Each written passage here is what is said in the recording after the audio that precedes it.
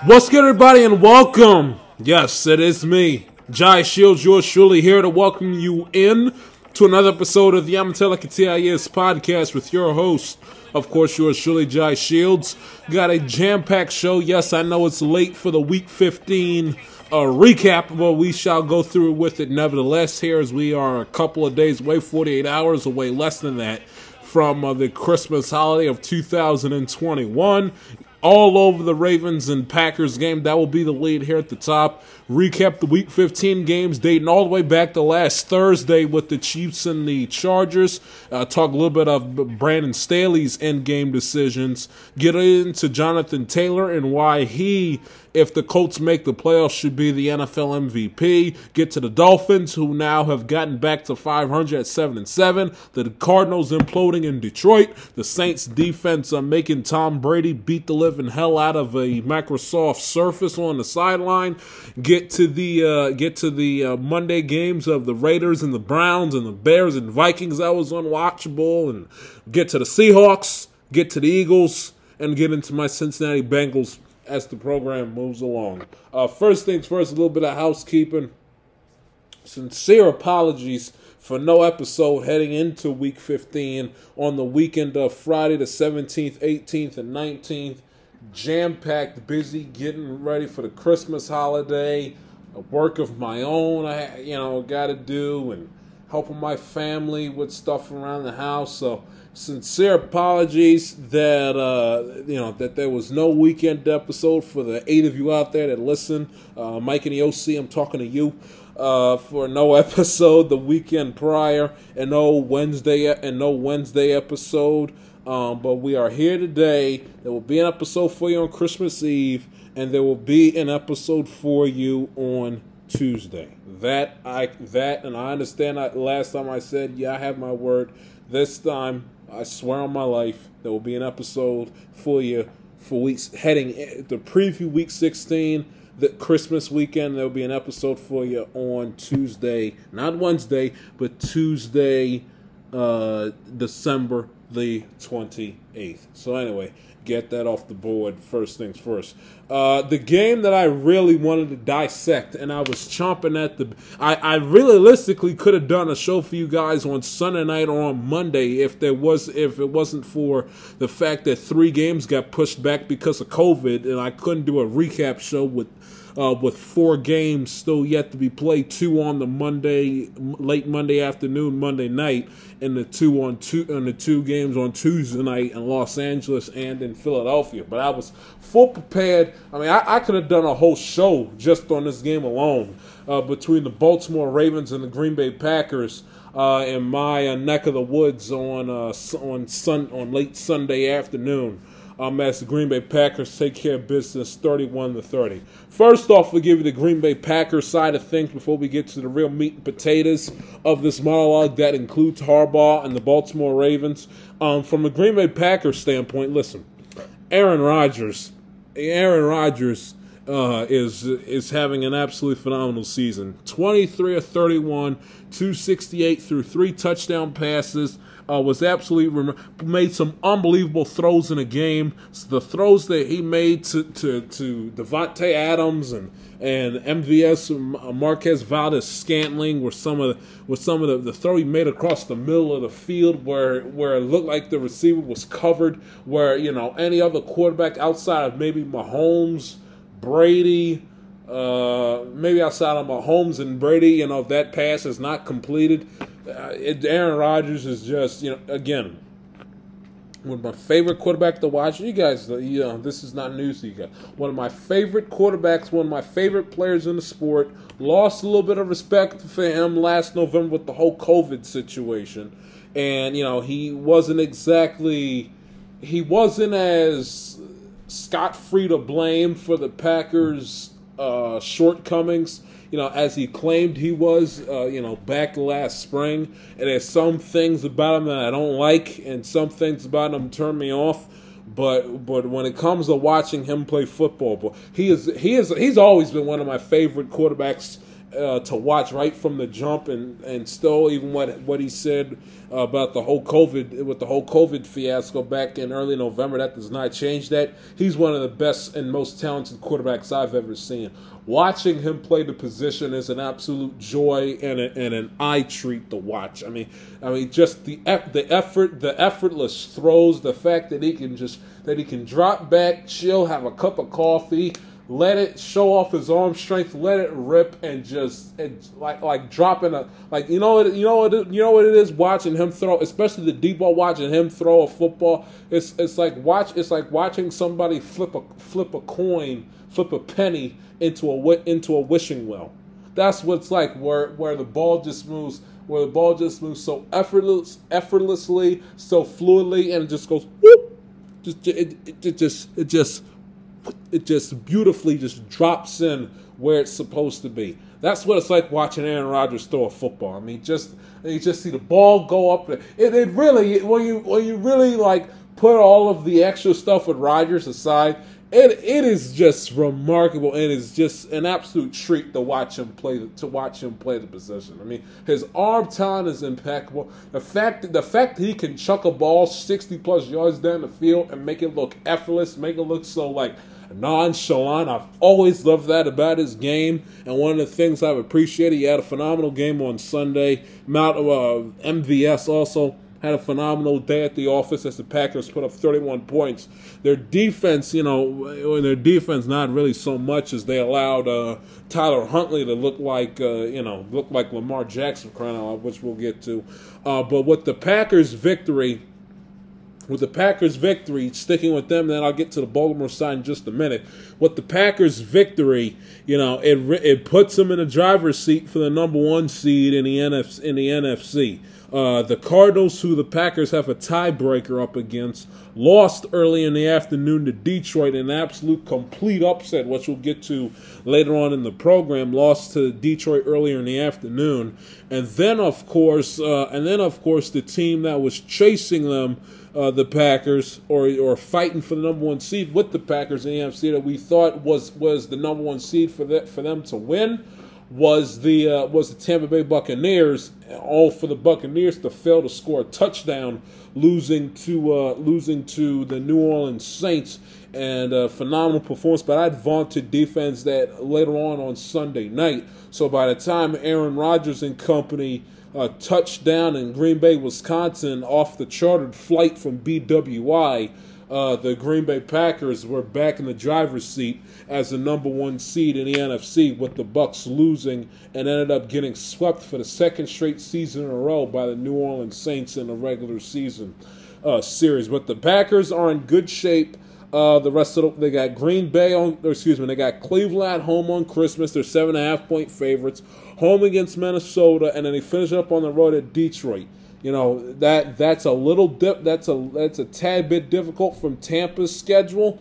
If you look at Tampa's schedule the rest of the way, and when you hear it, you'll figure, this is why everybody expected them prior to the Saint game for them to just run away and hide with the number 1 seed. They got Carolina on the road, the Jets at MetLife, who Brady has made a living out of destroying for the last 2 decades plus, and they finish up the season at home against the Carolina Panthers. So Green Bay's schedule is a tad bit harder because of the fact they have to go up against Cleveland, who if they aren't DOA, if they don't view themselves as DOA on Saturday, they're going to be fighting for their playoff lives literally on Sunday, and I don't expect the Cleveland Browns to lie down and die on the road and on the Christmas holiday spotlight to the Green Bay Packers, number 1. The Vikings, who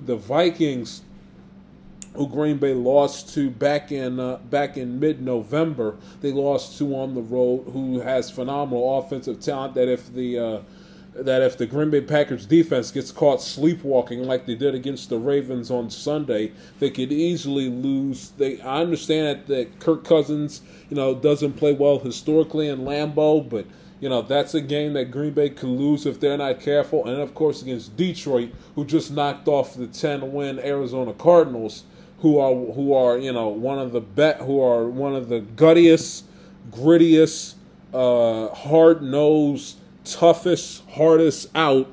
For a team that's lost 10 wins so far throughout this 2021 season. They are no lapdog, and I would with the Detroit Lions last game of the season, nothing to lose.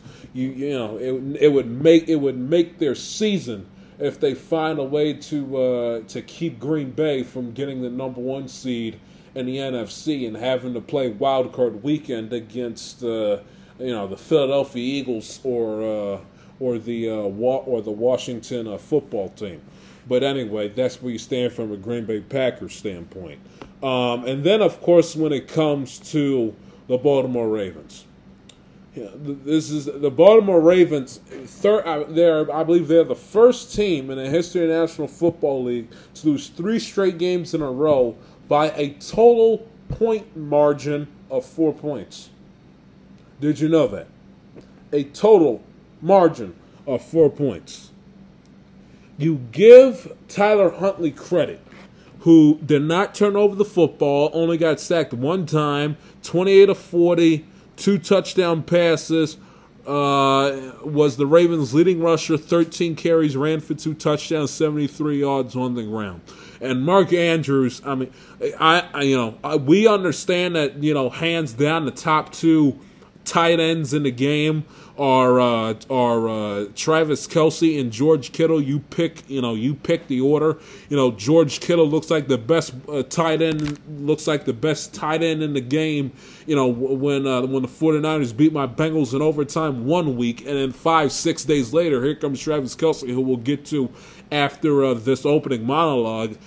Comes into SoFi against the Chargers last Thursday night and puts up a career high in receiving yards. So we know that whether you can either pick your 1 and 2 based on which player you like the best. If you're a Chief fan or a 49er fan, we all know that Kelce and Kittle are in a league of their own, class 1 and 2, as far as the best tight ends in the National Football League are concerned. But tight end number 3, the 3rd best tight end in the game right here, right now, is Mr. $60 million man, Mark Andrews.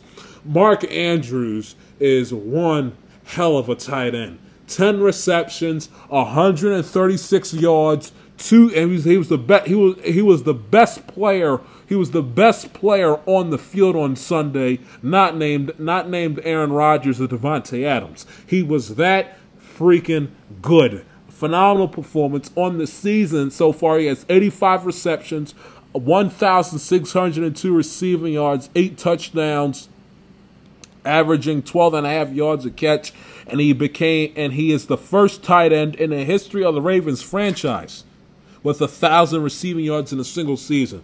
The Hall of Fame Shannon Sharpe. He does not have that, but under his belt, he was with the Ravens for a good little minute. He does not have that prestige honor under his belt. Ty Heap, Dennis Pitta, they do not have that underneath their belt. Mark Andrews does. Was the best player on the field on Sunday, not named Aaron Rodgers or Devontae Adams, was absolutely sensational on Sunday. We give Tyler Huntley and Mark Andrews their flowers. And Tyler Huntley give him tremendous credit. Being down in the game at one point, 31-17. And leading the Ravens all the way back to come within 1. So we give Tyler Huntley and Mark Andrews their flowers. They are item number 1 when it comes to the Baltimore Ravens. And the obvious thing that it's caused major controversy and many elements of conversation on sports talk radio, sports television, on Twitter, social media, text messages, whole 9 yards, is the Ravens' stupid, moronic, idiotic, insane, asinine idea to go for 2 to try to win the game. Listen, we all know that if the Ravens make the playoffs this year, John Harbaugh, at least in my estimation, is worthy enough of getting his second Coach of the Year award, the second time in the last 3 years. So in the last 3 seasons, he's done a phenomenal job. The fact that this team has 8 wins when essentially everybody and their mother is on IR, and he had to he had to start the regular season from the jump without Dobbins and Gus Edwards. He deserves tremendous credit for that. And John Harbaugh is a hell of a coach. His team plays hard for him. His team, I told you guys this last week. His team's got guts. His team's got moral fiber. His team is courageous. The Ravens don't quit. They don't say die. They don't quit on each other. They don't quit on the coaches. They don't quit on the fan base. When they suit up. Now they might be injured to hell and back, and they may have practice squad players, as their starting 22, and they may get the brakes beaten off of them. But they're not going to quit. They're not going to throw in the towel. They're not going to give up. And quite frankly, when you're a fan of a contending team that's in a situation like the Ravens are in, quite frankly, that's all you can ask for, and that's a reflection on the head coach. So John Harbaugh, if the Ravens end up getting some help and controlling their own destiny, playing Cincinnati this weekend, the Rams after that, and then Pittsburgh at home to close out the regular season, then and they make the playoffs, whether it's wild card or win the division, Harbaugh deserves Coach of the Year. He's done a phenomenal job. Having said all of that, John Harbaugh is also going to cost the Ravens a shot at the playoffs if this continues, or it may be too far gone. Let me get this straight. You march down the field. Your defense gets stops first off. You're down 31-17. You hold Green Bay to a field goal. You score a touchdown on your following possession. Huntley drives down the field, 75 yards, 12 plays, takes 4 minutes and 39 seconds off the clock to make it 31-24. You then hold Green Bay to 3 plays, -9 yards, and a punt. You get the ball back, you march down the field about 50 yards, and quick time, by the way, only taking 1:42 off the clock. You score a touchdown, and you decide to go for a 2-point conversion with 42 seconds left to try to win the game 32-31. That is absolutely atrocious. And here's the reason why. First off, if you get, for the sake of argument, if you get the 2-point conversion, you go up 32-31. You still have, after the kickoff, unless it's a touchback, let's just say for the sake of conversation, Justin Tucker kicks in the end zone. Packers start the next drive from the 20-yard line. The Packers get the ball at their own 25-yard line, 42 seconds left, and 1 timeout, and their quarterback is an absolute genius, a savant at this, in a 2-minute drill, and the great Hall of Famer Aaron Rodgers. 42 seconds left. For the sake of conversation, they get the ball at their own 25-yard line, 1 timeout.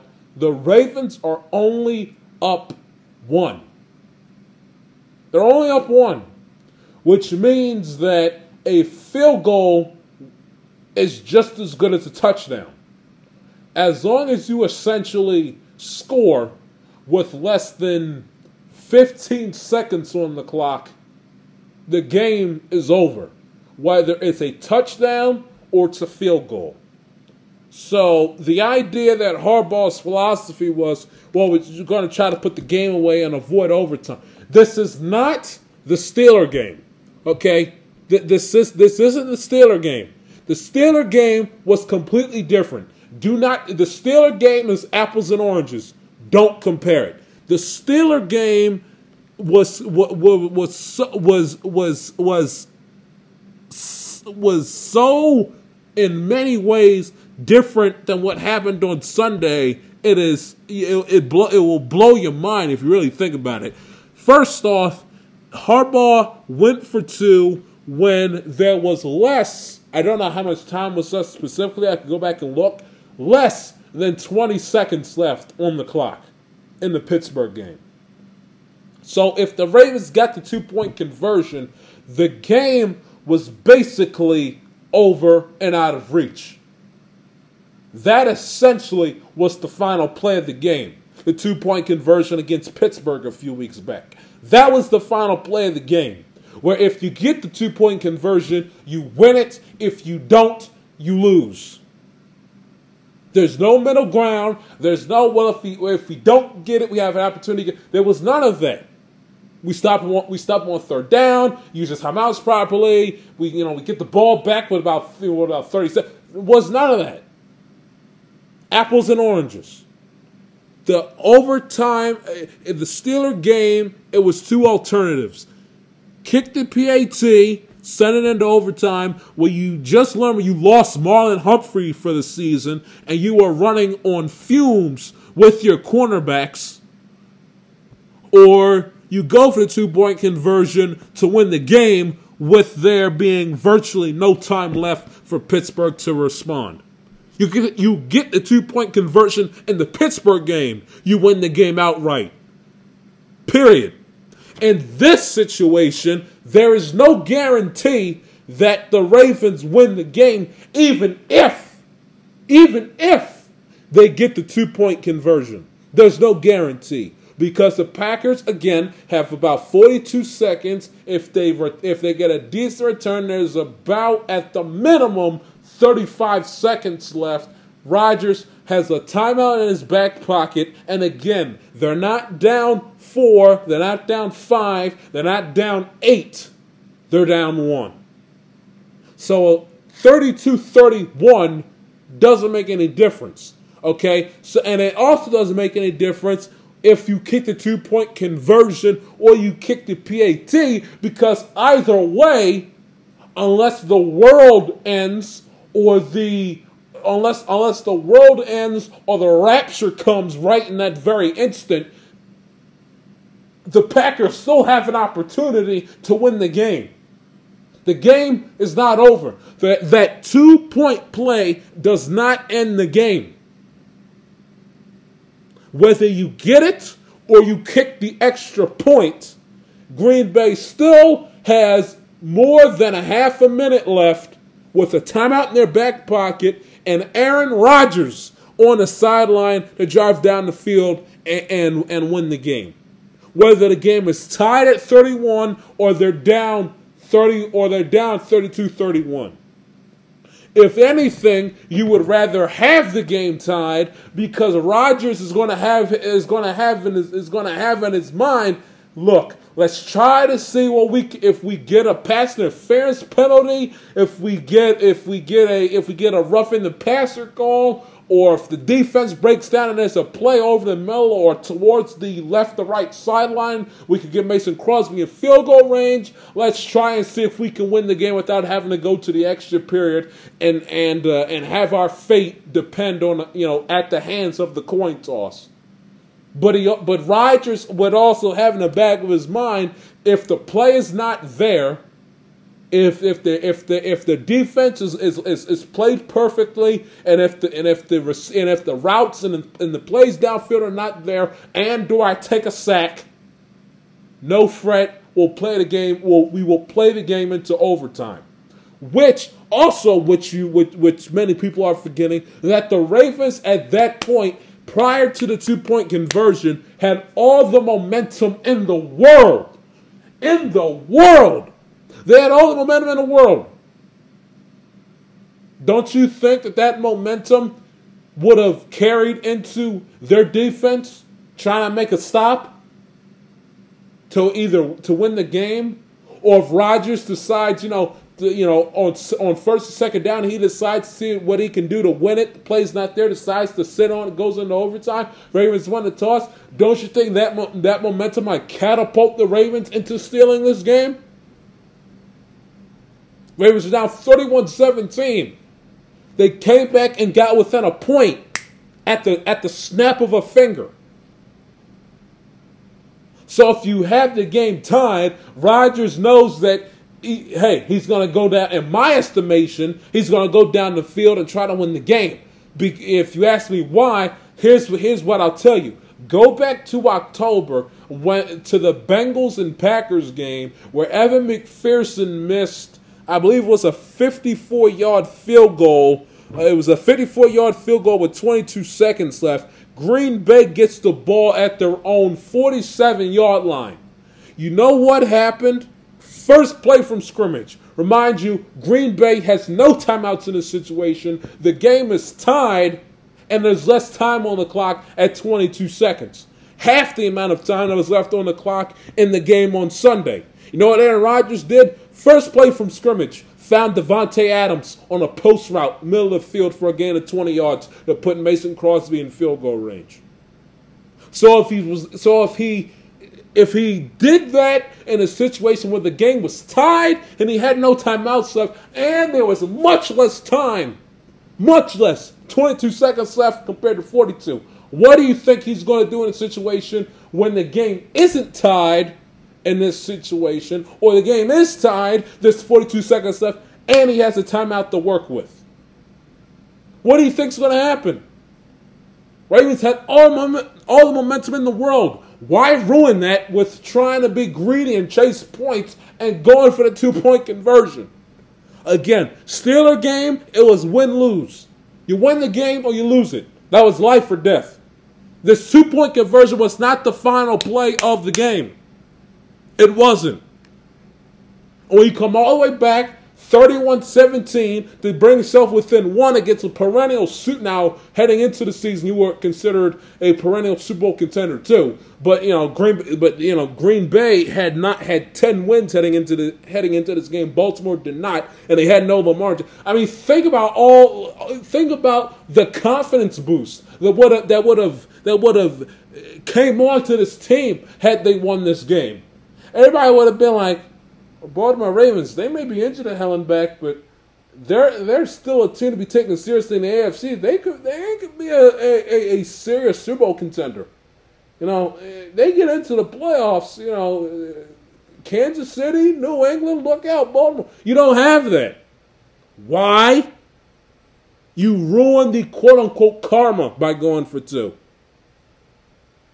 It's just dumb.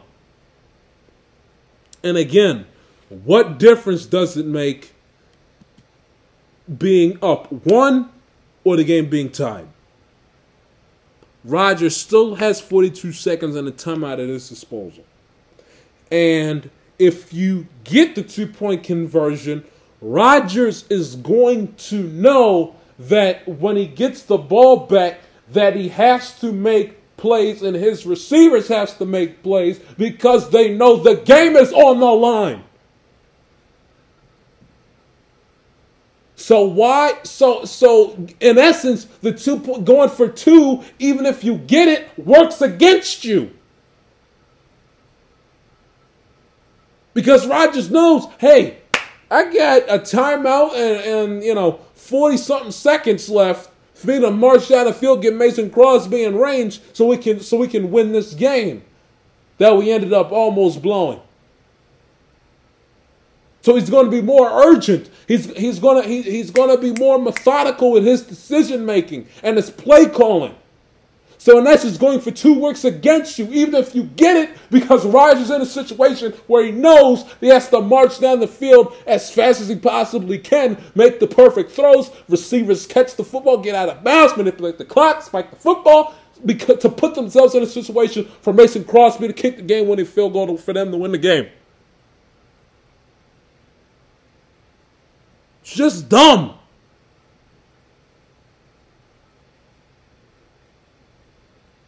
And you know how I know it was dumb? Did you watch Aaron Rodgers in the postgame?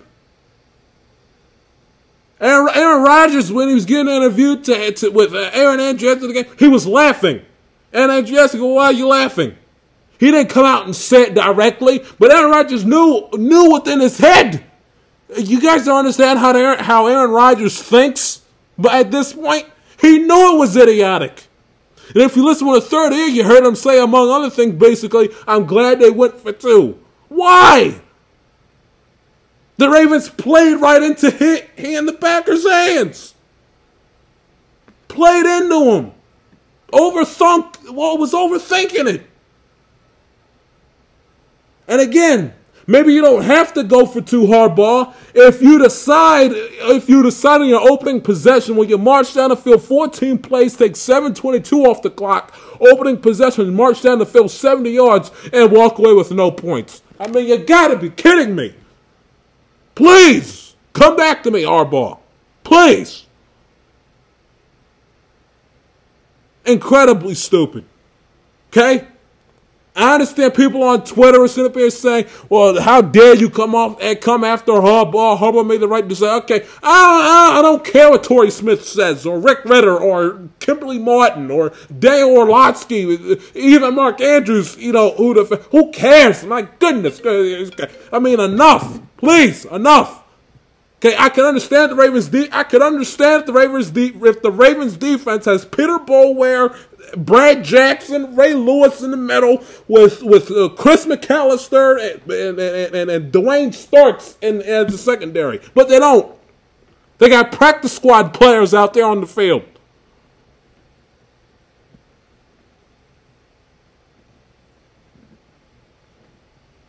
Was like, run the 2000 Ravens defense.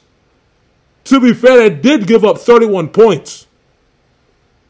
So it wasn't like you get the 2-point conversion, saying your championship defense on the field and say, hey guys, make sure Aaron Rodgers doesn't get past the 45-yard line. That wasn't the case. They did give up 31 points. Gotta be fair. Everybody else, screaming and yelling on the internet, well, Harbaugh made the right decision. No, he didn't. No, he didn't. Wake up. All right? Harbaugh can be a great coach and make a stupid decision. Both can be true at the same time.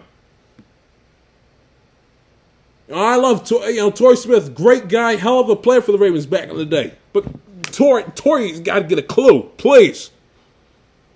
Bad enough he thinks Mike Tomlin deserves to be in the Hall of Fame, which we've gone back and forth over the years on Twitter many times, but Torrey's got to pay attention. Rick Ritter, who does the WJZ News here in Baltimore, you got to pay attention, please. Jeez. Because at the end of the day, this decision could end up costing the Ravens. That decision on Sunday, in all seriousness, could keep the Ravens out of the postseason. Could keep the Ravens out of playing January football. It could keep them out of it. And will the Torrey Smiths and the Rick Ritters and the Dan Orlovskys of the world be on their high horse defending Harbaugh when, January 12th rolls around and it's the Bengals and the it's the Bengals playing on it's the Bengals and Chargers playing on Wild Card Weekend, and the Ravens are sitting at home. Highwood Brown, Lamar Jackson, Cole kicking it in South Beach. Will they defend them then? I understand you weren't expected to win this game going in, but when you crawl all the way back from 31-17 down, you got to finish what you start. You got to finish what you started. I'm sorry. You got to ride the momentum. Put the analytics away. Use common sense. Kick the extra point. Kick the extra point. And again, opening drive, you march down the field, you decide to go for it, Harbaugh. Really? Really? And then, again, it's not like the Ravens' schedule is a cakewalk. They got the Bengals in Cincy Christmas weekend. They come back home just to play another NFC powerhouse in the Rams. And then they got to play Pittsburgh, a game that's never easy, regardless what Pittsburgh's record is. A game that's never easy.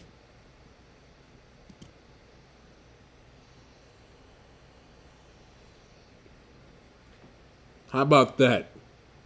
To come back on a Christmas Eve program. We're just getting started. The Amatella Katias podcast will continue. Back after this.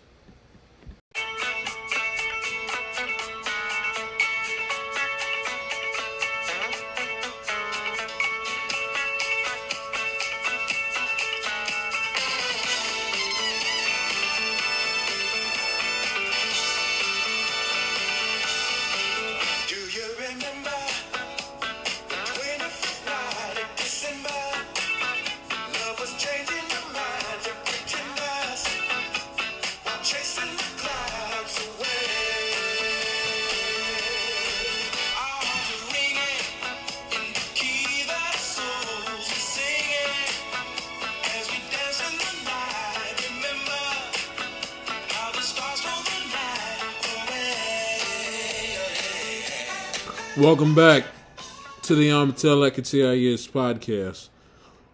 One last thing I forgot to bring up with the Ravens game is that not only do I not like the decision to go for two, the play call was absolutely horrendous. You know, if you're defending the play call, there's no defending Harbaugh going for two, and even if you try to defend it, I think you're wrong. You have every right to have that thought and have that opinion. I think you're wrong. But what the thing that you can't defend under any circumstances, that you can't, that has nothing to do with analytics and has nothing to do with probability and all that sort of stuff. The one thing you cannot defend under any circumstances is the play call. The play call decision was. You can make the argument that the play call decision was just as bad as the decision to go for two. Because everybody watching on television all across America, the 24 some odd people who tuned in to watch it on their local Fox station all across the good old United States of America, the 24 million people that watched it on television, including the 70,000 plus that was packed at the bank in downtown Baltimore on Sunday evening. Everybody in America knew that Mark Andrews was getting the football in that situation. You guys think I was exercising on hyperbole? I wasn't. He was the best player on the field on Sunday afternoon, early Sunday night, not named Davante Adams or Aaron Rodgers. He was the third best. He was the Ravens' best player on the field on Sunday, and he was the third best player on the field overall. Everybody in America knew he was getting the football. And why, these offensive coordinators draw up these schemes where they have every single player on offense literally shift to one side of the field near the sideline on a bootleg, I have absolutely no idea. Damn near the entire Green Bay Packers defense was covering Mark Andrews on that play. Worst of all, you have a wide open Hollywood Brown, who wide open Hollywood Brown running across the back of the end zone with his hand up in the air begging for the football, where all he has to do is catch it, he gets his feet in bounds, and the Ravens take the lead. But anyway, that's not a here nor there. And one other point I forgot to mention from the last segment that ties in to my Chief and Chargers recap as we critique Brandon Staley, who wasn't exactly marvelous in his Thursday night game the previous Thursday. Here's what these coaches have to understand.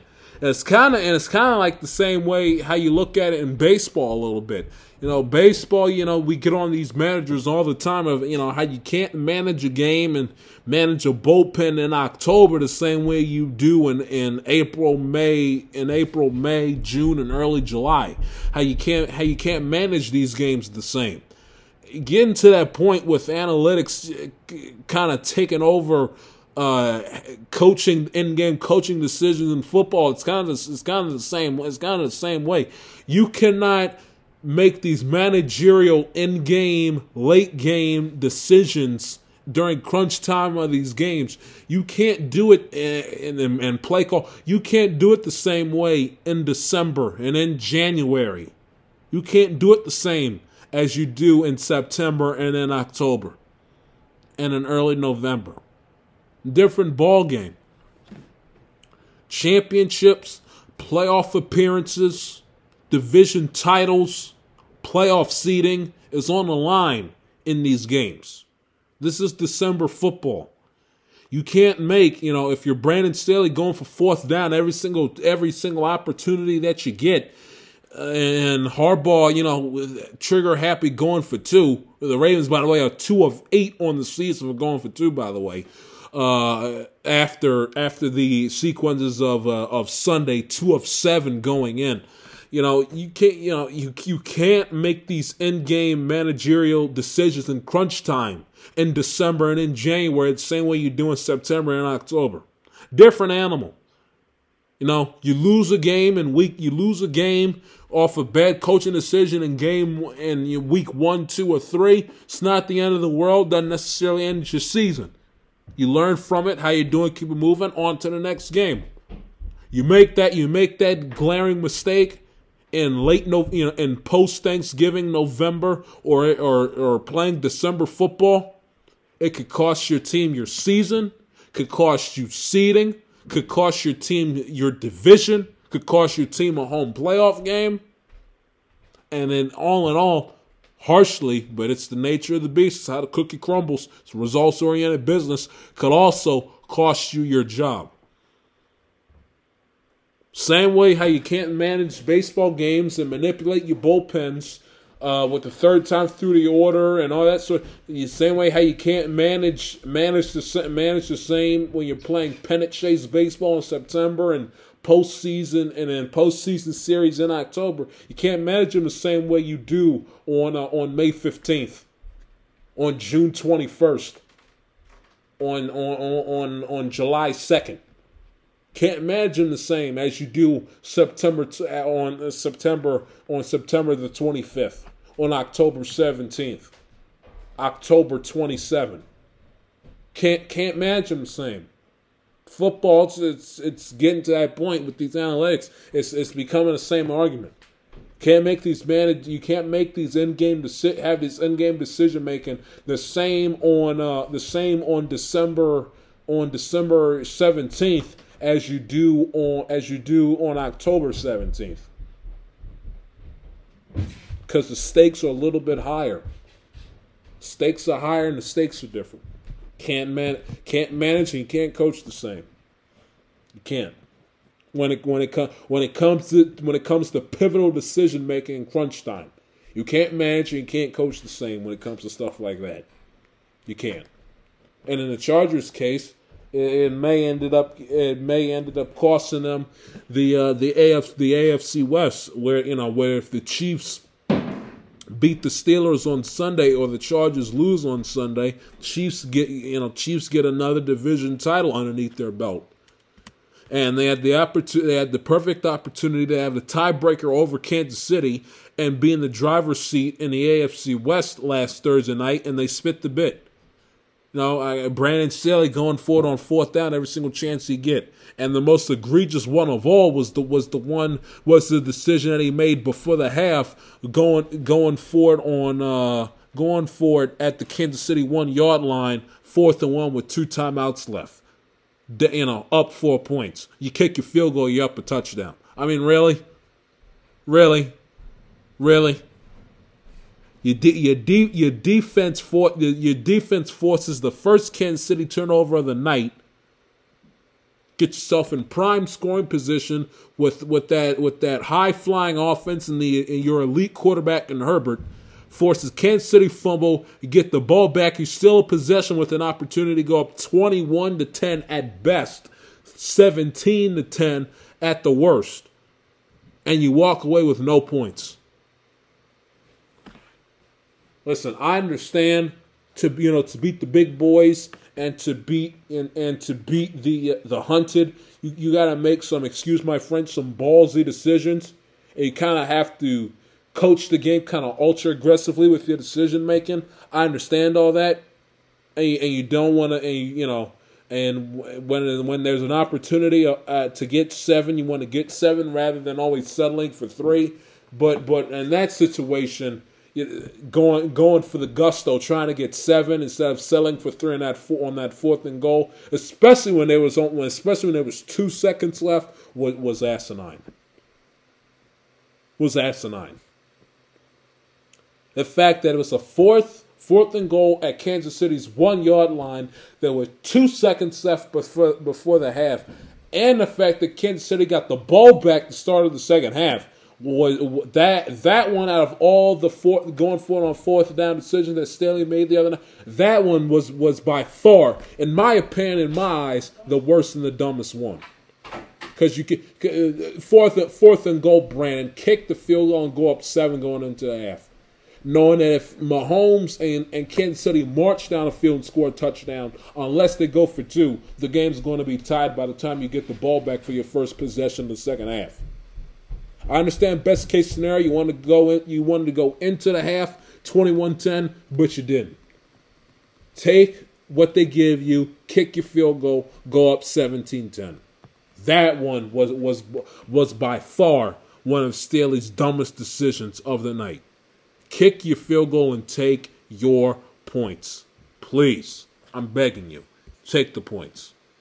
And again, you want to go look at the stats. The Chargers went for it on 4th down 5 times, then went 2 of 5. They failed 3 times. And another thing too, you can't coach these games like you're playing Madden against your younger brother, in your auntie's basement. You can't coach these games like you're playing Madden. There's not a 4th down you don't encounter where you don't go for it. My brother plays like that all the time. In real world NFL, you can't coach games like that and expect to win. You can't.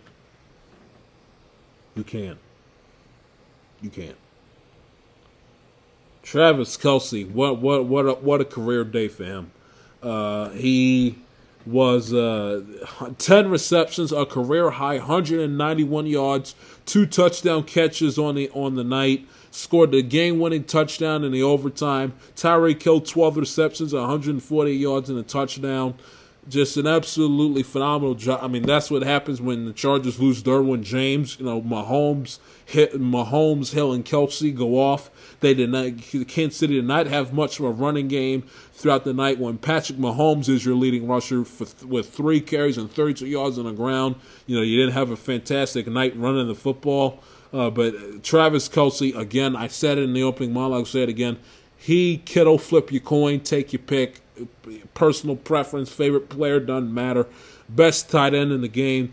Patrick Mahomes had a hell of a second half in the game. In total, he was 31 of 47, 410, threw for 3 touchdown passes and an interception. Had a phenomenal 4th quarter and overtime.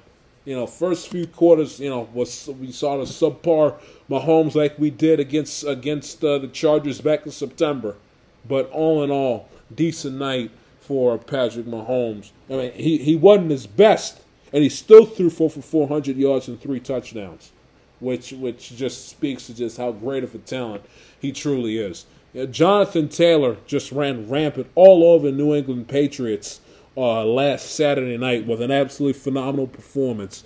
29 carries, 170 yards on the ground. The 1 touchdown he scored was the coup de grace on the night. I'll tell you something right now. Indianapolis Colts make the playoffs. He gets my MVP vote. Brady's had too many spotty games with the New Orleans game on Sunday night being the most recent example. He can't give it to him in my eyes. Can't give it to Rodgers. Can't be called the MVP of the sport. You don't get vaccinated. You miss time off because of the whole COVID situation.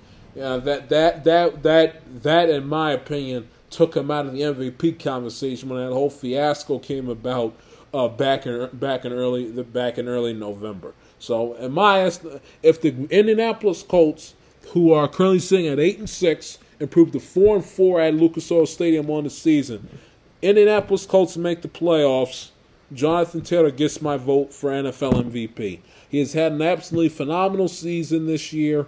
Phenomenal season this year. He's ran for over 1,000 yards, 1,500 yards to be exact, on 270 carries, 1,518 yards, 17 touchdowns on the season.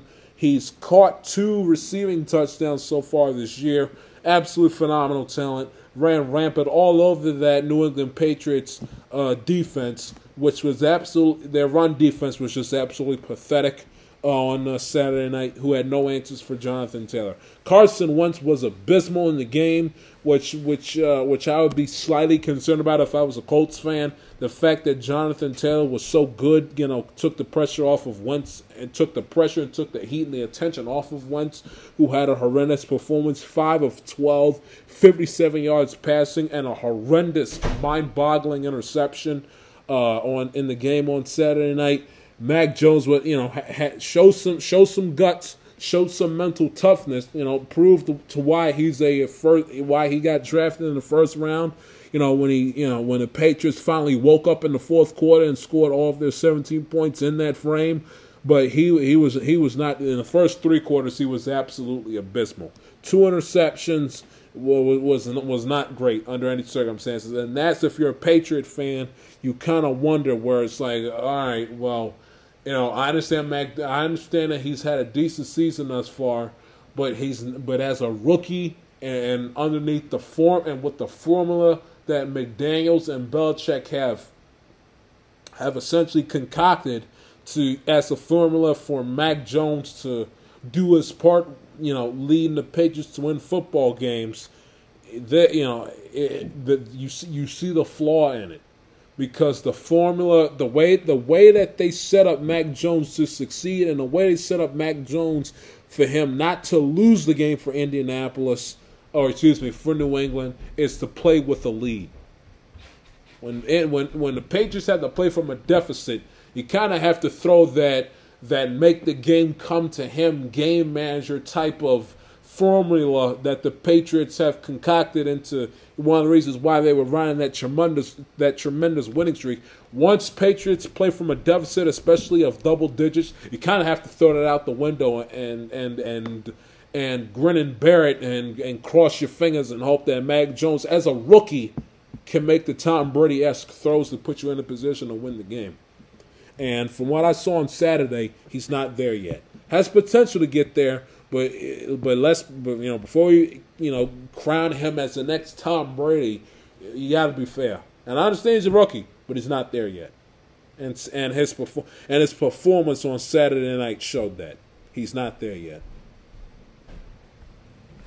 And then of course you got the Pittsburgh Steelers, who are the Pittsburgh Steelers are a special breed of a football team. They're the only football team. It's just the quarterback, the bad offensive line. They don't utilize Najee Harris. Their defense looks like they're gonna be out to lunch, and yet somehow, some way, they come up from the abyss and they rise up and wake up in the fourth quarter and they steal games, literally steal games from opponents that they have no business winning. They're 5-2-1 at home this season, 7-6-1 on the season. Why? I have no idea. Their offense is a complete eyesore to watch. Again, why they drafted Najee Harris for them to only give him 12 carries, I have no idea. They can't utilize him properly. The short game and the screen passes, especially on third and longs, if you're a football aficionado, would drive you into an insane asylum. Ben Roethlisberger is shot, cooked. We see why he's retiring at the end of the season. Yet the Pittsburgh Steelers still won the game. Why? Because the Steelers' defense stepping up and was ready to play. The fact that this team wakes up and decides to say, "Oh, holy crap, we're in the game now," until the fourth quarter. Once the fourth quarter begins, and on top of the fact that the Tennessee Titans straight up and down, straight no chaser, beat themselves. Turned over the football all over the place. Ryan Tannehill threw a bad interception. They lost it. You saw the stat, early in the game. Tennessee wins the turnover battle, they win games. They lose the turnover battle, they turn over the football, they straight up don't win. Turned over the football 4 times, put the ball on the ground 3 out of the 4 turnovers. They put the ball on the ground 3 times. All 3 fumbles they ended up losing. And of course, you throw in the Ryan Tannehill interception, on top of the fact that Joe Hayden was back, on top of the fact that the Steelers defense came to play, on top of the fact that there's some weird voodoo black magic that goes on out there at Heinz, on the river there in Pittsburgh. That if Pittsburgh's in a situation in the fourth quarter when they have an opportunity to steal a game from an opponent, especially if they're playing at home, gosh darn it, they're going to find a way. They're going to find a way to do it. Bad loss by Tennessee. Tennessee. You cannot let the beleaguered, hanging on by a thread Pittsburgh Steelers, who were down at one point in the game by the score of 13-3. You can't let them climb all the way back and score 16 unanswered points and allow them to steal the game from you. You just even if Pittsburgh goes nowhere, if Pittsburgh doesn't end up making the playoffs, this loss is even worse because you have no business losing to a team that's not making the playoffs. When you're trying to win your division, keep the Colts off your back after the performance and the game that they had the previous night on Saturday night. And you're trying to on a chicken wing and a prayer trying to steal the number 1 seed from Kansas City, who you have tiebreaker over, and New England as well, who lost again the previous night to your division rival Indianapolis, and also Buffalo, who struggled as of late as well, whom you also have tiebreaker over. Horrendous loss by Tennessee. Bad, pathetic, putrid performance from Ryan Tannehill and the Pittsburgh Steelers. They're like cockroaches. They never go away.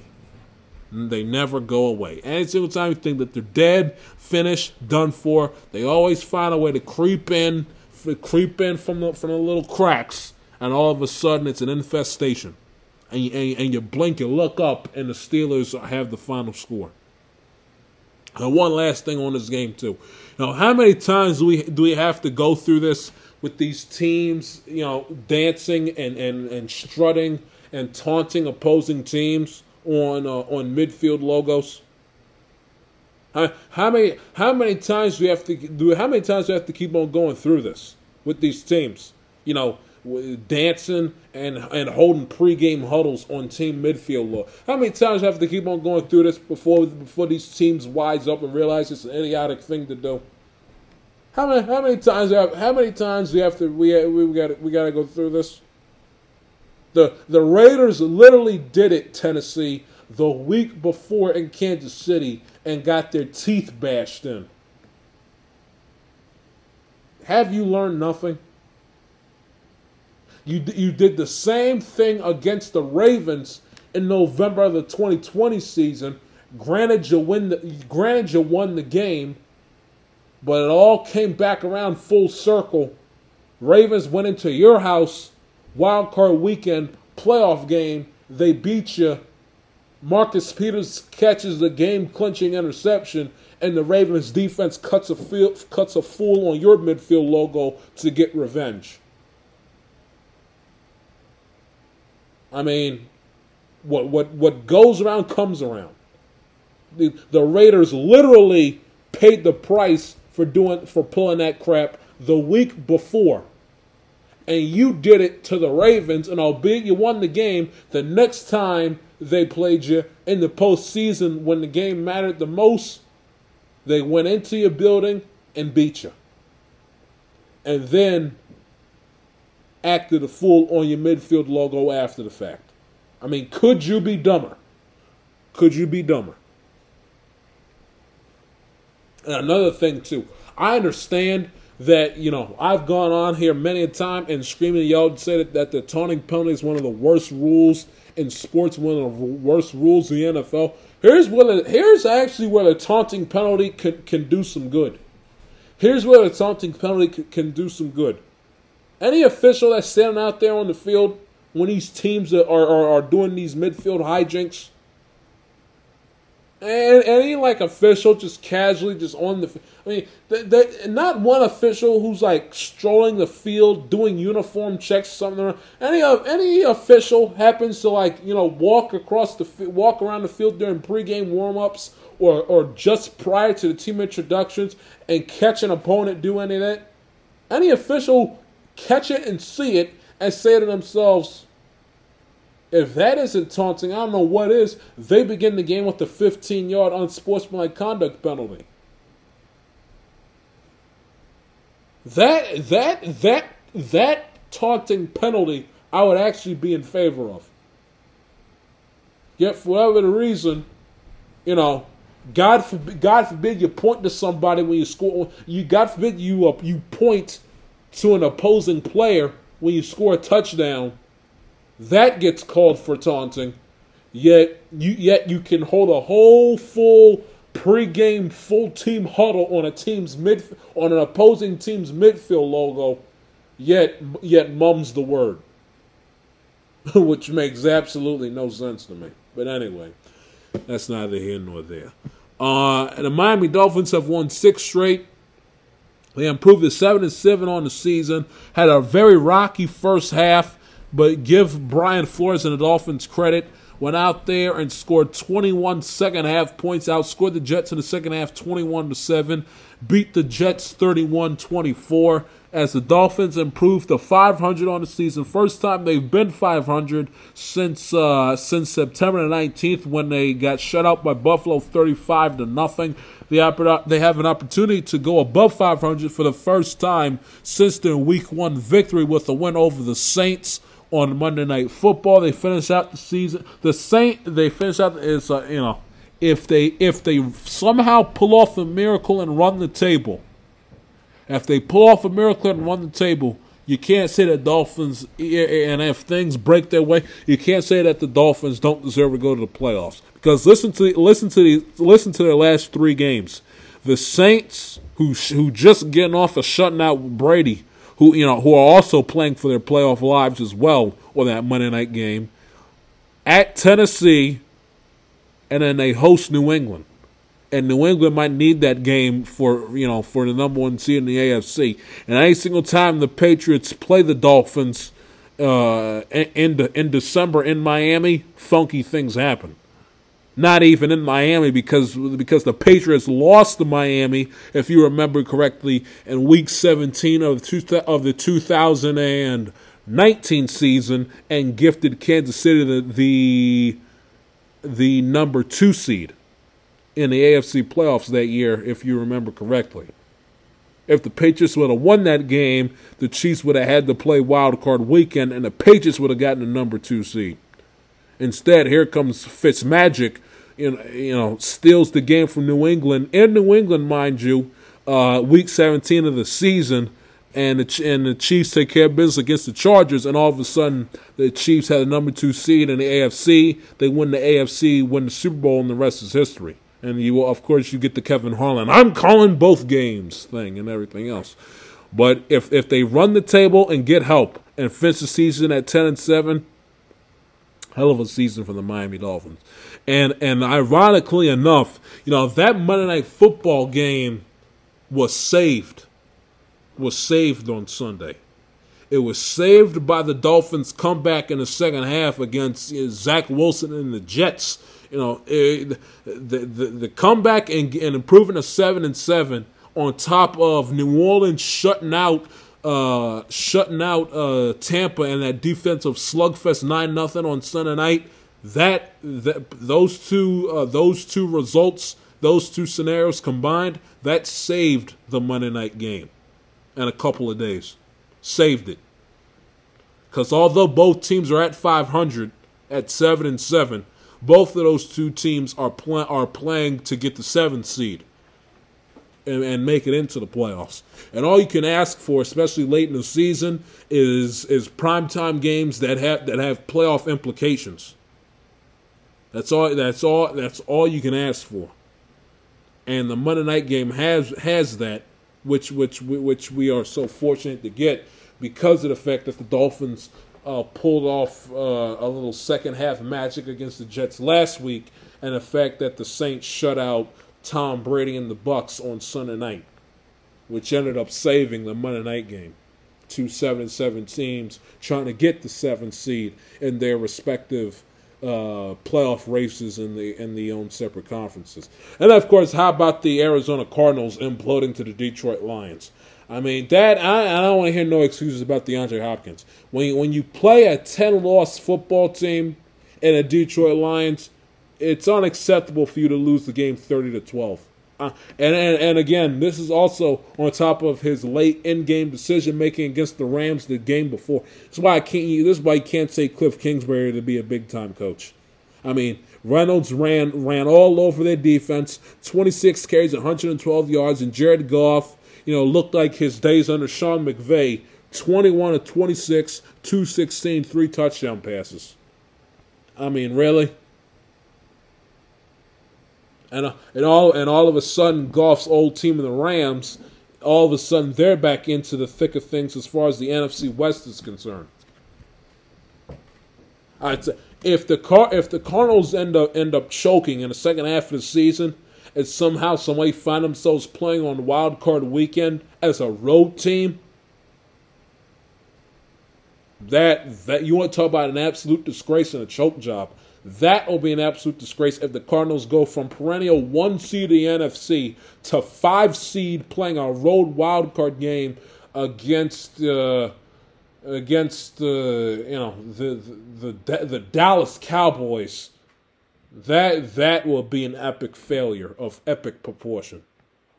We take a break. We will continue. The Amateur Lectarius podcast rolls on in just a few seconds.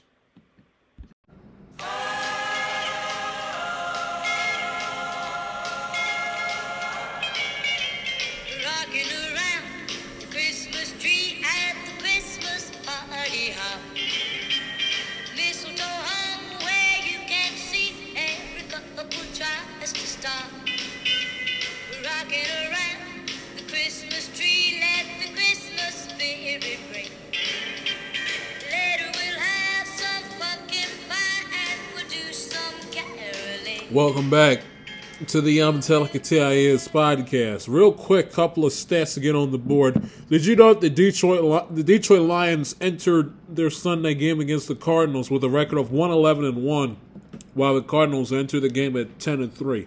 Detroit is just the third team in the Super Bowl era, so that's since 1966, to enter a game with fewer than 2 wins and go on to beat a 10-plus win football team. Let's see. EJ Speed, who had that blocked punt in the game on Saturday night. Coast linebacker EJ Speed, first player with multiple punt block returns for touchdowns in a single season since Ed Reed did it in 2003 with the Baltimore Ravens. Jonathan Taylor scored a touchdown in 11 straight games, longest streak within a season since Hall of Famer LaDainian Tomlinson did it. He had a 12-game streak back in 2004. T.J. Watt, 17 sacks this season after his third quarter Ryan Tannehill sack. That sets a new Steelers single-season franchise record.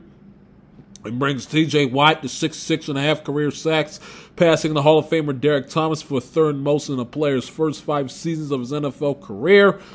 Let's see. Any more I got to get to? Let's see.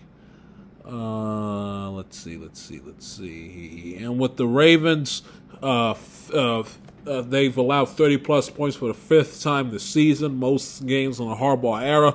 Packers have allowed 28-plus points in each of their last 4 games, twice in the first 10 games this season.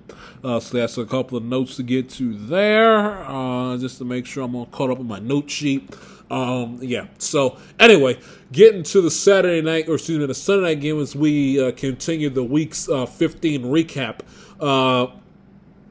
How about the New Orleans Saints and Cameron Jordan and just the phenomenal job that they did on Sunday night, frustrating the living hell out of Brady, shutting him out, and winning the game in the defensive slugfest, improving to 7-7 on the season, 5-3 away from the Superdome by the final score, or 5-3 away from the Superdome by the final score of 9-0.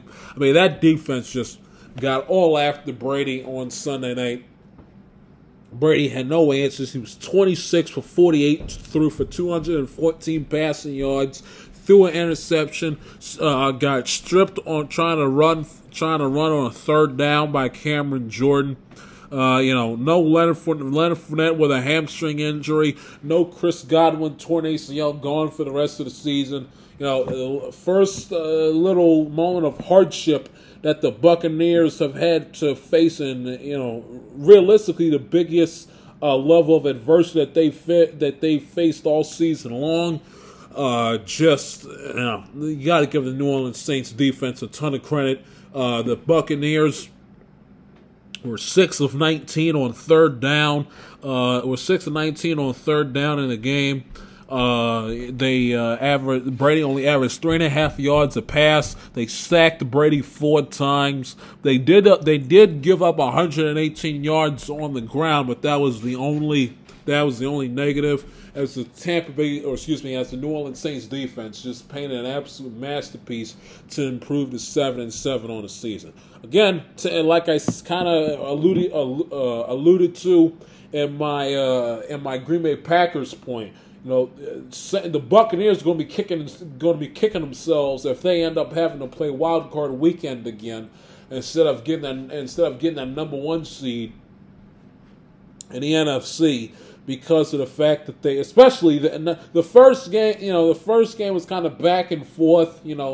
Tampa put up some points, had a little bit better offensive performance when they played the Saints. When they played the Saints down at the Superdome on Halloween.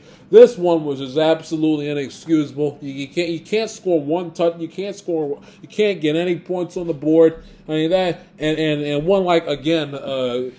Taysom Hill was Drew Brees in the game either. I mean, but Brady was pissed, and rightfully so. If you're a member of the Tampa Bay Buccaneer offense, Byron Leftwich, Bruce Arians, that's you as well. You got to be embarrassed after the performance you put up on Sunday. That was absolutely deplorable and absolutely abysmal. That was disgusting. Their offensive performance on Sunday night, disgusting. Can't kill the defense. Defense, 3 field goals, didn't allow them to score. Can't really kill the defense all that much. Offense, 0 points. Really? Brady's consecutive streak of starts without being shut out ended at 255. That's the second longest streak in NFL history. Last time Brady was shut out was 2006. No active defensive player was active yet at the NFL. No currently active NFL defensive player had started their career yet. Tom Brady was shut out at home for the first time in his career, and has lost 4 straight against a single opponent in regular season wise for the first time in his career. Anything else? 2.5 points. The Drew Brees went the longest with 304 straight starts without a shutout. Sacked 4 times on third down. First time, since that's happened since 2002. That's tied for the most sacks in a game in his Hall of Fame career. Let's see here.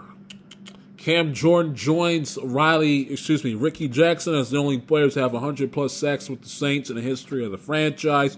And then, of course, Dwight Freeney, Robert Mathis with the Colts, Lawrence Taylor, and Michael Strahan with the Giants. And back to when the last time Brady was shut out, it was Week 15 of 2006, ironically enough. December 10th, Brady was 29 years old, and Drew Brees, that was his first season with the New Orleans Saints. So just to give you put what the Saints did on Sunday night into some form of context. The Vegas Raiders shut down the Browns on Monday. a game that the Browns had to have. In that situation, Cleveland's got to realize you got to make sure you get some points and not try to milk every ounce of the clock in that situation. And if you have Stefanski healthy and at First Energy Stadium coaching the game, maybe that decision doesn't happen. Bad job not capitalizing off of that horrendous, god-awful interception that Derek Carr threw that you thought was going to be the end of the game.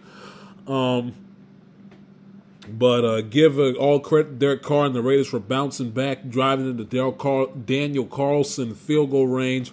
They win the game 16-14, improved to 7-7 on the season. The Raiders aren't going anywhere, but a nice little moral victory, I guess. I mean, that was the game that the Raiders had to win, regardless if they were still in the playoffs or not. I mean, Cleveland was running on fumes. That was a game that the Raiders, in all objectivity, should have won and ended up winning in the overall outcome.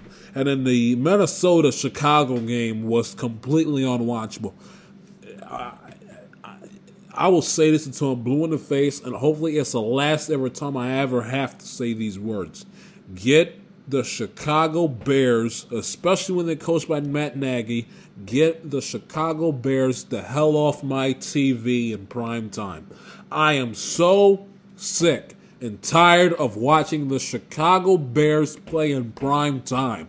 I'm sick of it. I'm sick of them playing the 4:25 game of the week on CBS on Fox. I'm sick of watching them play on Thanksgiving. I'm sick of watching them play on Monday Night Football. I'm sick of them getting Sunday Night Football games. I am done. I'm sick of it. They're boring. They're lethargic. They're uninspiring. They're boring. They're dreadful. It's like sitting through a root canal watching them play. It's painful, and I'm not even a Chicago Bears fan. It's not enjoyable, and it's not entertaining to watch them play football, especially if it's a primetime standalone game. We don't have any other NFL alternatives. I'm sick of watching them playing on primetime NFL, and don't sit up here and give me the third market nonsense and the Bears as a historical franchise. I don't want to hear it because the bottom line. And here's the thing that drives you crazy with the NFL. The NFL loves to use that market excuse as a reason to put the Bears on prime time. Yet the Kansas City Chiefs and the Baltimore Ravens and the Green Bay Packers got 4, 5, 6 primetime games this season. Baltimore is a quote unquote mid-market size city. Green Bay, Wisconsin wouldn't be relevant amongst American society if it wasn't for the Green Bay Packers. You know how big Green Bay, Wisconsin is? Not Milwaukee, Green Bay. Green Bay. That's like putting an NFL team in that's like putting an NFL team in Westminster. That's the equivalent of putting an NFL team in Westminster, Maryland. Yet the Packers are on TV all the time. Why? One, they are a competitive team. They are a Super Bowl contending team. They're a good team. They're an entertaining team. They also have a little bit of the historical presence because of the Green Bay Packers in their favor as well. But mostly because of the fact that they are an entertaining team, they're a polarizing team, they're a competitive team, they're a good team, they're a Super Bowl contending team, and oh, by the way, their starting quarterback is Aaron Rodgers. No diss against Justin Fields, but the Green Bay Packers have Aaron Rodgers. And the Packers are on TV a bunch. Kansas City, mid-market. Why are they on television a whole lot? Because they are the back-to-back AFC champions. They're Super Bowl contenders. They're Super Bowl champions 2 years removed. They have one of the best players, not just best quarterbacks, but best players in the sport, and Patrick Mahomes as their quarterback. They have a Hall of Fame coach and Andy Reid as their head coach. They have arguably the best tight end in the game, who's a first ballot Hall of Famer, and Travis Kelce as their tight end. And everybody wants to watch the Kansas City Chiefs play. So much so that the NFL decided to flex Kansas City into Sunday night so we can watch them beat the tar out of the Denver Broncos in a boring football game. Kansas City's on all the time. Why? They're good, they're competitive, they're a Super Bowl contender, they have superstars on their team, and they are entertaining. Green Bay Packers do not fit either of those categories. They're not entertaining, they're not fun, they're not competitive, they're not good, they're not a Super Bowl contender, and Justin Fields is not a superstar on the NFL level as of this moment. So I want to sit up here and listen to the NFL make the market argument because when it comes to the NFL, market size is irrelevant. Okay? Baseball it matters. Basketball it does a little bit, although basketball is more or less about the big stars, but market size kind of plays into it too. You know, Phoenix and Milwaukee didn't exactly do fantastic in the ratings, so market size matters a little bit in basketball. It matters a ton in baseball. Football, it doesn't matter. You know, the New York Jets and the New York Giants playing a big time, heavily populated area of the country that is the tri-state, you know, the New York City, New Jersey metropolitan area, and nobody wants to watch the New York Giants and the New York Jets play football, let alone in prime time. Their home base, quote unquote, is New York City, and nobody wants to watch them play. Nobody. When the Rams were trash when they first got back to L.A. with Jared Goff's rookie year under Jeff Fisher, nobody wanted to watch the Rams play. So, you know, market size goes out the window with the NFL. All that matters in the NFL is if the team is good, the team is competitive, if they're a Super Bowl contender, yes or no, and are they an entertaining team to watch because they have playmakers and or superstars on that particular team. And the Chicago Bears have neither of those. I'm sick and tired of watching them play in prime time. I'm sick of it. 2022, that's it. No more. You get the obligated Thursday, not Thanksgiving, but you get the obligated Thursday night game. You get it out the way in early September, and you get it out the way. Outside of that one little Thursday night game, it's it. I don't want to see them play I don't want to see them play the Bears I don't want to see them play the Packers or the Vikings on Sunday Night Football or on Monday Night Football. Done. Sick of it. I don't want to see them play on Monday nights, and I damn sure don't want to see them play on Sunday nights either. I'm done. I'm sick of watching the Packers in prime time. I like Justin Fields as the draft pick. I think he's going to be a hell of a player. But he's not there yet, and B, he was absolutely abysmal in the game on Monday night. Absolutely abysmal. I don't want to see them play a 425 game on Fox on CBS. I don't want to. Monday night, no. Sunday night, no. And Thanksgiving, definitely not. I'm done. This team is too bad and too inept and too boring, quite frankly, of not just a team, but as a franchise, for them to get rewarded with as many primetime games as they do. And I'm so sick and tired of hearing the market size because it's Chicago excuse. Because A, they're lying to you, and B, nobody cares about market size. Okay, you know how big Buffalo, New York is, Orchard Park, New York. People want to watch the Bills play. Why? They are a contender and they have superstars on the team. They're entertaining. They're fun to watch.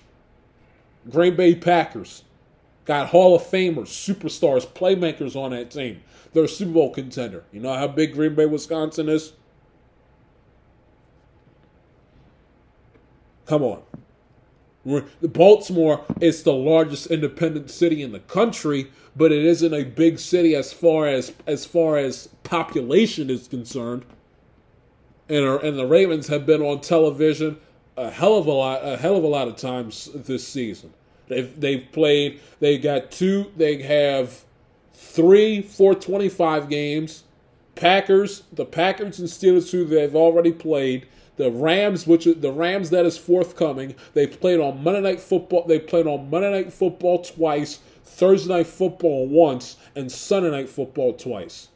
So if you do the math, you got the 3 425 games plus the Thursday Night Football game, that's 4, plus the 2 Monday Night games, that's plus the 2 Monday Night games, that's 6, plus the 2 Sunday Night games at home against Kansas City and home against the Browns, that's 8.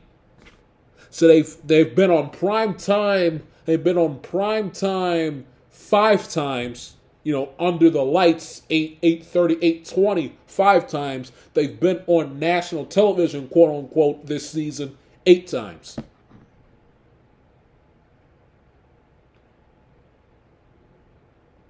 Everybody wants to watch the Baltimore Ravens play. Why? They're good, they're entertaining, and they have superstars on the team. Chicago Bears have neither. I'm sick of watching them on my television screen. And I'm also sick and tired of watching Kirk Cousins on Monday Night Football, look like somebody who belongs on somebody's practice squad circa 2013. Chicago Bears essentially had nobody in their secondary, and Kirk Cousins was god-awful. Was abysmal. Anyway. Speaking of unwatchable and abysmal, how about the Seattle Seahawks offense?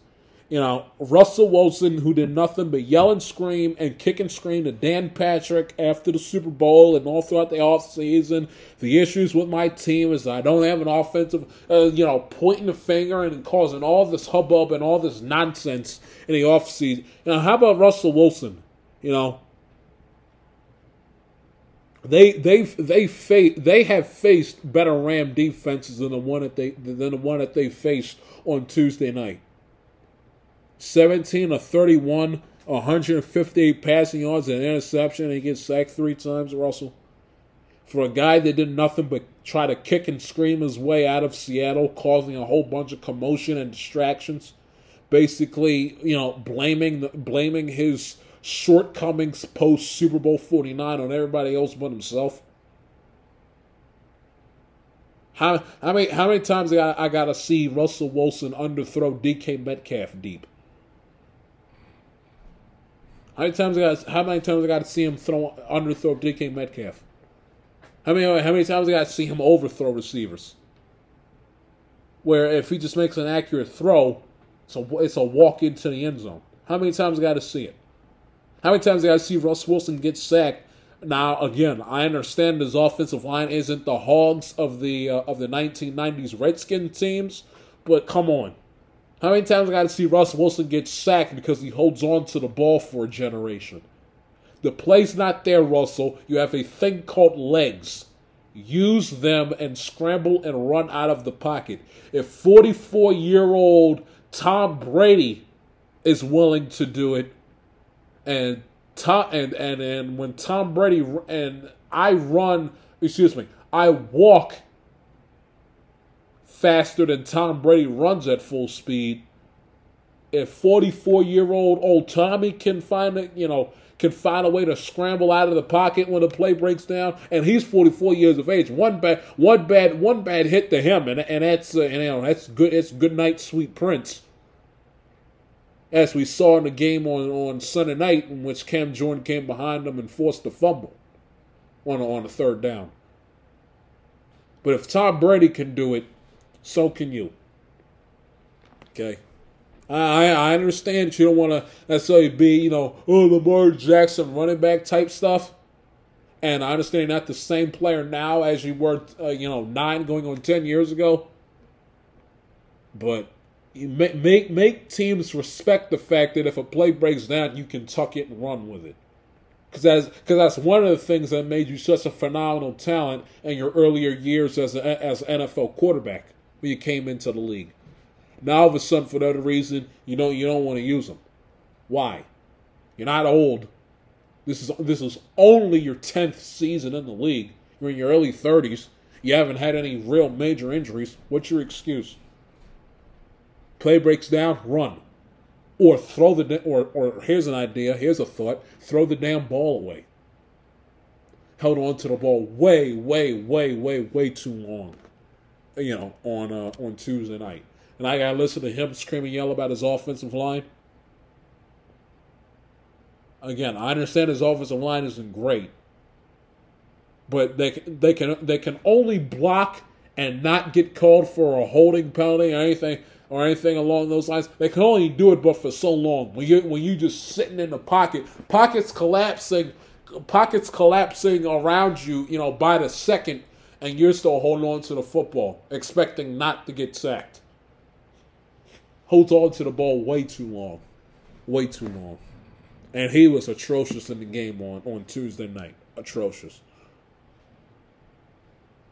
Absolutely atrocious. I understand the Seattle Seahawks defense, it's not that great. They only forced Matthew Stafford to 8 incompletions and he threw 2 touchdowns. But they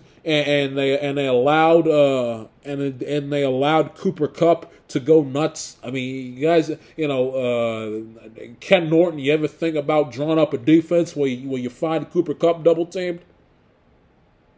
Huh? Yeah. You ever draw something up where, hey, take Cooper Kupp out of this game? That ever crossed your mind? While he dropped 9 receptions for 136 yards and 2 touchdowns on your head? Did that ever come across your mind? Outside of allowing Cooper Kupp to run rampant all over him and only forcing Matthew Stafford to 8 incompletions, one like the Seattle Seahawks played bad in the game. They did get a Matthew Stafford interception, which the Seahawks defense did nothing but sit on. And they did get after Matthew Stafford and sacked him 4 times. And really, outside of Cooper Kupp and a decent performance from Tony Michel, the Rams' offense didn't do a hell of a lot. The game was tied heading into the fourth quarter at 10-10. To be fair. And how many times are the Rams going to get away with a blatant defensive pass interference penalty that the refs don't call? That's called 99% of the time. Yet Sean Hockley and his crew swallow the whistle on a similar play that they called in crunch time back on Thanksgiving when that crew did the Cowboy Raider game back almost a month ago. I mean, really? Then I got to listen to Mike and the OC. He thinks McVay can do no wrong. He thinks McVay is God to him. Saying, well, when I tell him all the time how his team got fortunate as hell because that blatant pass interference penalty wasn't called in the 2018 championship game, and he does nothing but get all over Sean Payton. I got to talk some sense into him. Mike. It's not being a poor sport or a sore loser if he calls the league office asking for an explanation. Hell, me in Baltimore County watching that game in my living room, watching it live. That game's going on what? That game was 3 years ago, going on 4. I'm sitting in my house, and I wanted a direct hotline to the league office up in New York at Park Avenue in Manhattan for an explanation of why in the French toast that wasn't called. It was his team. He was coaching the game. If the first order of business he does when he gets inside that locker room at the end of that game is to call the league office and wanting an explanation, he has every right to do so. Every right. And it doesn't make him a poor sport, and it doesn't make him a bad guy or a crybaby for doing so. because any other 31 NFL head coaches at the time or right now at this moment in time in 2021 would have done the exact same thing. And don't sit up here and tell me that they won. If the tables were turned and it was the Rams that got jobbed, I guarantee you, everything wouldn't be sugar and spice and everything nice for Sean McVay. And that if he didn't have an opportunity to get an explanation from the league office and give him a few choice words. Just because they haven't been in that situation yet, that doesn't mean that they would never do it. Because you never know. And like I tweeted to Mike on Tuesday, let the Rams get jobbed one time in the postseason next month because of ref ball. Let them get jobbed one time. And we'll see if Pretty Boy McVay will be on his P's and Q's when it comes to handling the referees and getting a hold of the league office. Sister Baron says, well, did he have to do it right after the game? Mike, what the hell you wanted him to do? Wake up at 4 o'clock in the morning, the Monday after, the day after, and say, oh, by the way, guys, I forgot to bring this up to you like 18 hours, about 18 hours ago, something or another. But can you please explain to me why that pass interference penalty wasn't called? It wasn't the sole reason why the Saints lost that game because Breeze threw the interception and the defense collapsed. But you got to be fair. You got to call like you see it. Referees throw that flag. Rams don't go to the Super Bowl. They throw that flag. The game's over. The Saints go to the Super Bowl. And who knows? And this was only 3 years ago. Who knows what the NFL landscape looks like in 2021 if 3 years prior that flag is thrown on I think Nicole Roby Coleman, whatever his name is. Who knows what the NFL landscape looks like now? Golf probably would have been gone sooner. Who knows? Maybe Brady's still on Tampa. Maybe the Chiefs don't. Maybe the Chiefs, have one less Super Bowl appearance. Who knows? But anyway, Eagles ran rampant all over Washington on Tuesday night. Give Garrett Gilbert credit, showed tremendous guts. Washington defense was absolutely pathetic against the Eagles, who are now 7-7 and are sitting pretty, trying to get the 7th seed in the NFC playoffs. Eagles on 41 carries combined as a team ran for 238 yards. Miles Sanders had 18 of the 18 carries on 131 yards of that chunk. Washington's run defense was absolutely abysmal. Eagles sitting pretty to get the 7th seed in the NFC as we move ahead to Week 16 in the NFL. Take a break. We will get to my Cincinnati Bengals to close up the program, the Amatella Catalias podcast. Set the night wind to the little land. Do you see what I see? Do you see what I see? Way up in the sky, little land. Do you see what I see? Do you see what I see? A star, dancing in the night, with a tail as big as a kite. With a tail as big as a kite. Said the little lamb to the shepherd boy, do you hear what I hear? Do you hear what I hear? Ringing through the sky, shepherd boy. Do you hear what I hear? Do you hear what I hear? A song high above the tree, with a voice as big as the sea. With a voice as big as the sea. Said the shepherd boy to the mighty king, do you know what I know? I know what I know. In your palace warm, mighty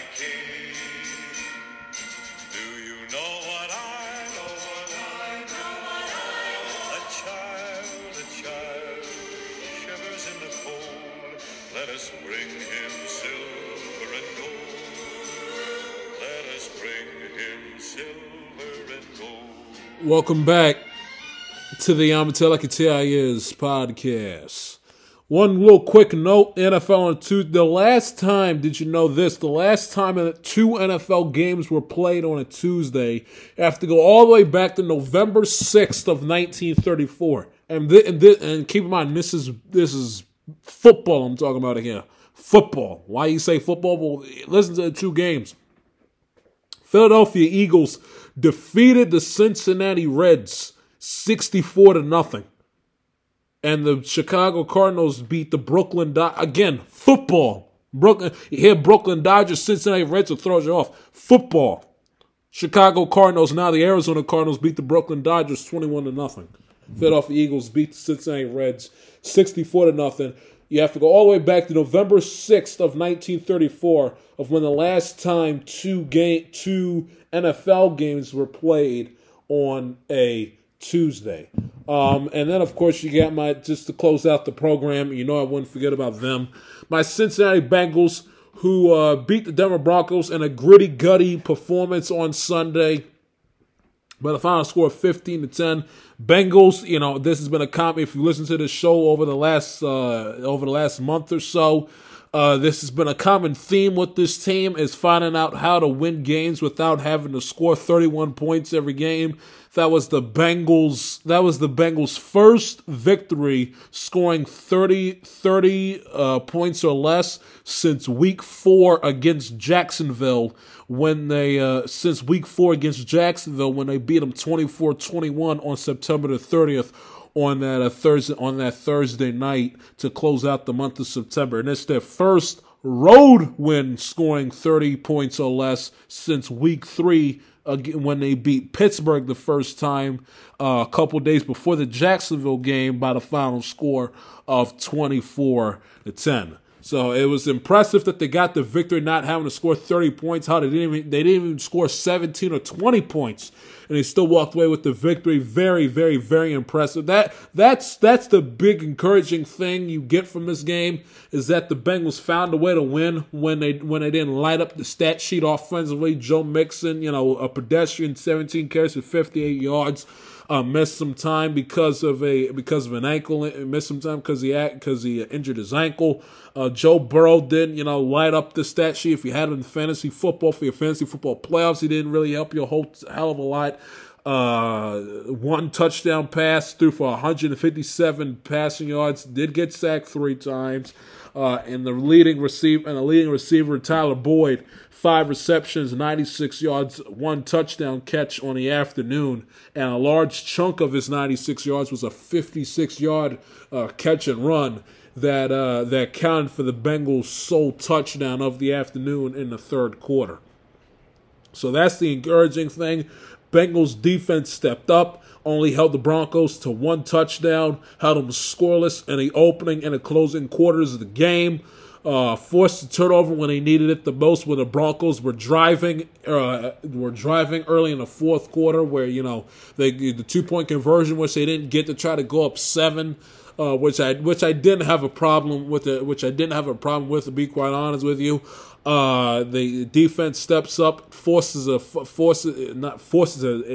takeaway to change the tides of the game to give the Bengals the momentum after the Broncos had essentially took it from Cincinnati. Once Drew Lock came in for Teddy Bridgewater, T's and P's to him, and orchestrated a touchdown drive during the sequences of the latter stages in the third quarter as the Bengals took care of business 15-10 on Sunday. So the encouraging thing is that defense made a play and created a turnover when we needed it the most. We won a turnover battle. Bengals didn't turn over the football. Didn't have any issues, with muff punts and Burrow throwing interceptions and strip sacks and all that other foolishness. That was an issue, which was a positive. On top of the fact that this team found a way to win, not even having to score 20 points. They scored 15. Scored 15 points and found a way to win. Division champions and playoff competing football teams find ways to win games playing the way Cincinnati did on Sunday. It was quite honestly, it's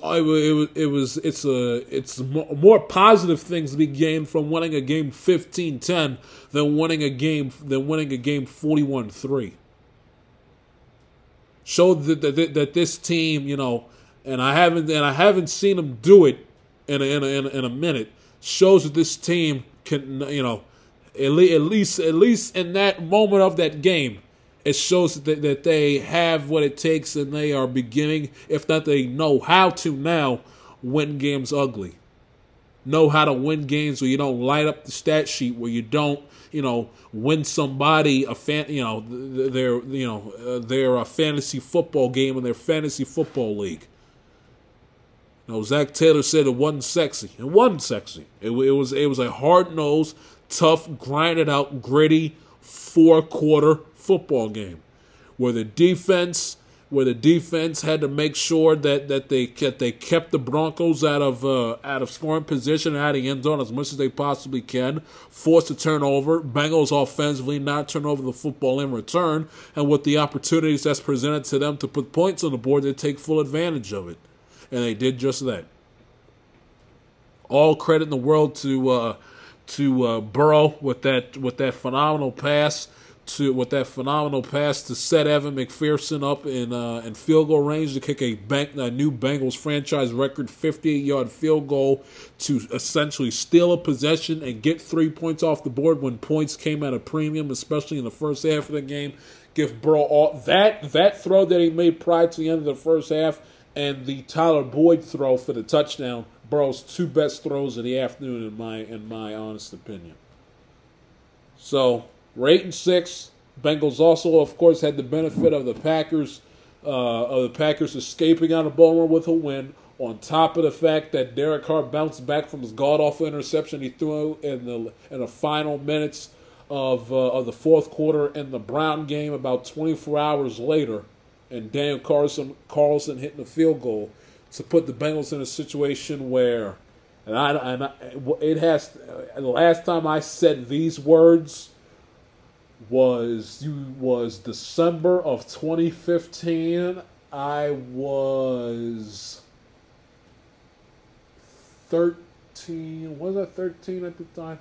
I was 13 years old when I said these words, and when the words I'm about to say were last a reality. 13 years old, December of 2015, Christmas of 2015. Last time I said these words. On Christmas morning, the Cincinnati Bengals will be in first place. Not getting too high, not getting too low. It is what it is. I'm glad we're in a position where we're at, where we do our job, go 2-1 at worst. Best case scenario, you win the three games. You beat Baltimore, upset Kansas City, take care of business on the road against Cleveland. You finish 11-6, and maybe even at 10-7. You win your division, get a home playoff game. You clinch a playoff berth for the first time since 2015. Regardless of how this season ends, it's the highest win total the Bengals have had since that 2015 season. They had 8 wins. They need one more to be within an eyelash of winning the division, and they need one more to clinch their first winning season since that 2015 year. Not guaranteeing anything, not getting too high, not getting too low. I've seen this team many a time where it's right there for the taking. They do nothing but choke on their own spit, and they blow it. So I'm not getting too high and too anxious, getting ahead of myself. But there is a slither of hope within yours truly. And it's not just because it's around the Christmas holiday.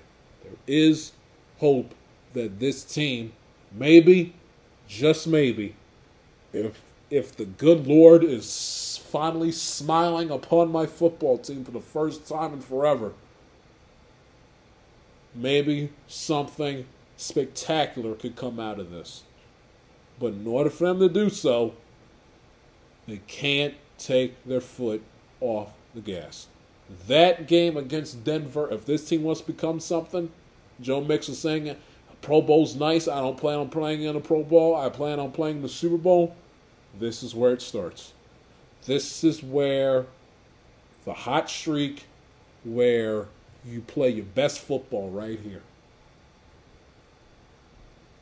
I don't think they're a Super Bowl contending team, but obviously the guys within that locker room and the coach think otherwise. Prove me and prove everybody else wrong. Go out there and just go on just an epic winning streak where you can do no wrong. You're playing perfect complementary football, and you guys put yourself in a situation where you're the team that nobody, even the Kansas City Chiefs of the world, do not want to play. It's there for the taking. It's there for them to be had. Crazier things have happened. Wouldn't be the first team to go worst the first in the history of the NFL and win the Super Bowl, or at least go to the Super Bowl or go to the AFC Championship game. They got to make me believe, and they got to make America believe. They believe in themselves and within themselves, which is a positive thing, but go out there and see it. Go out there and do it. Talk is cheap. Actions speak louder than words. Go out there.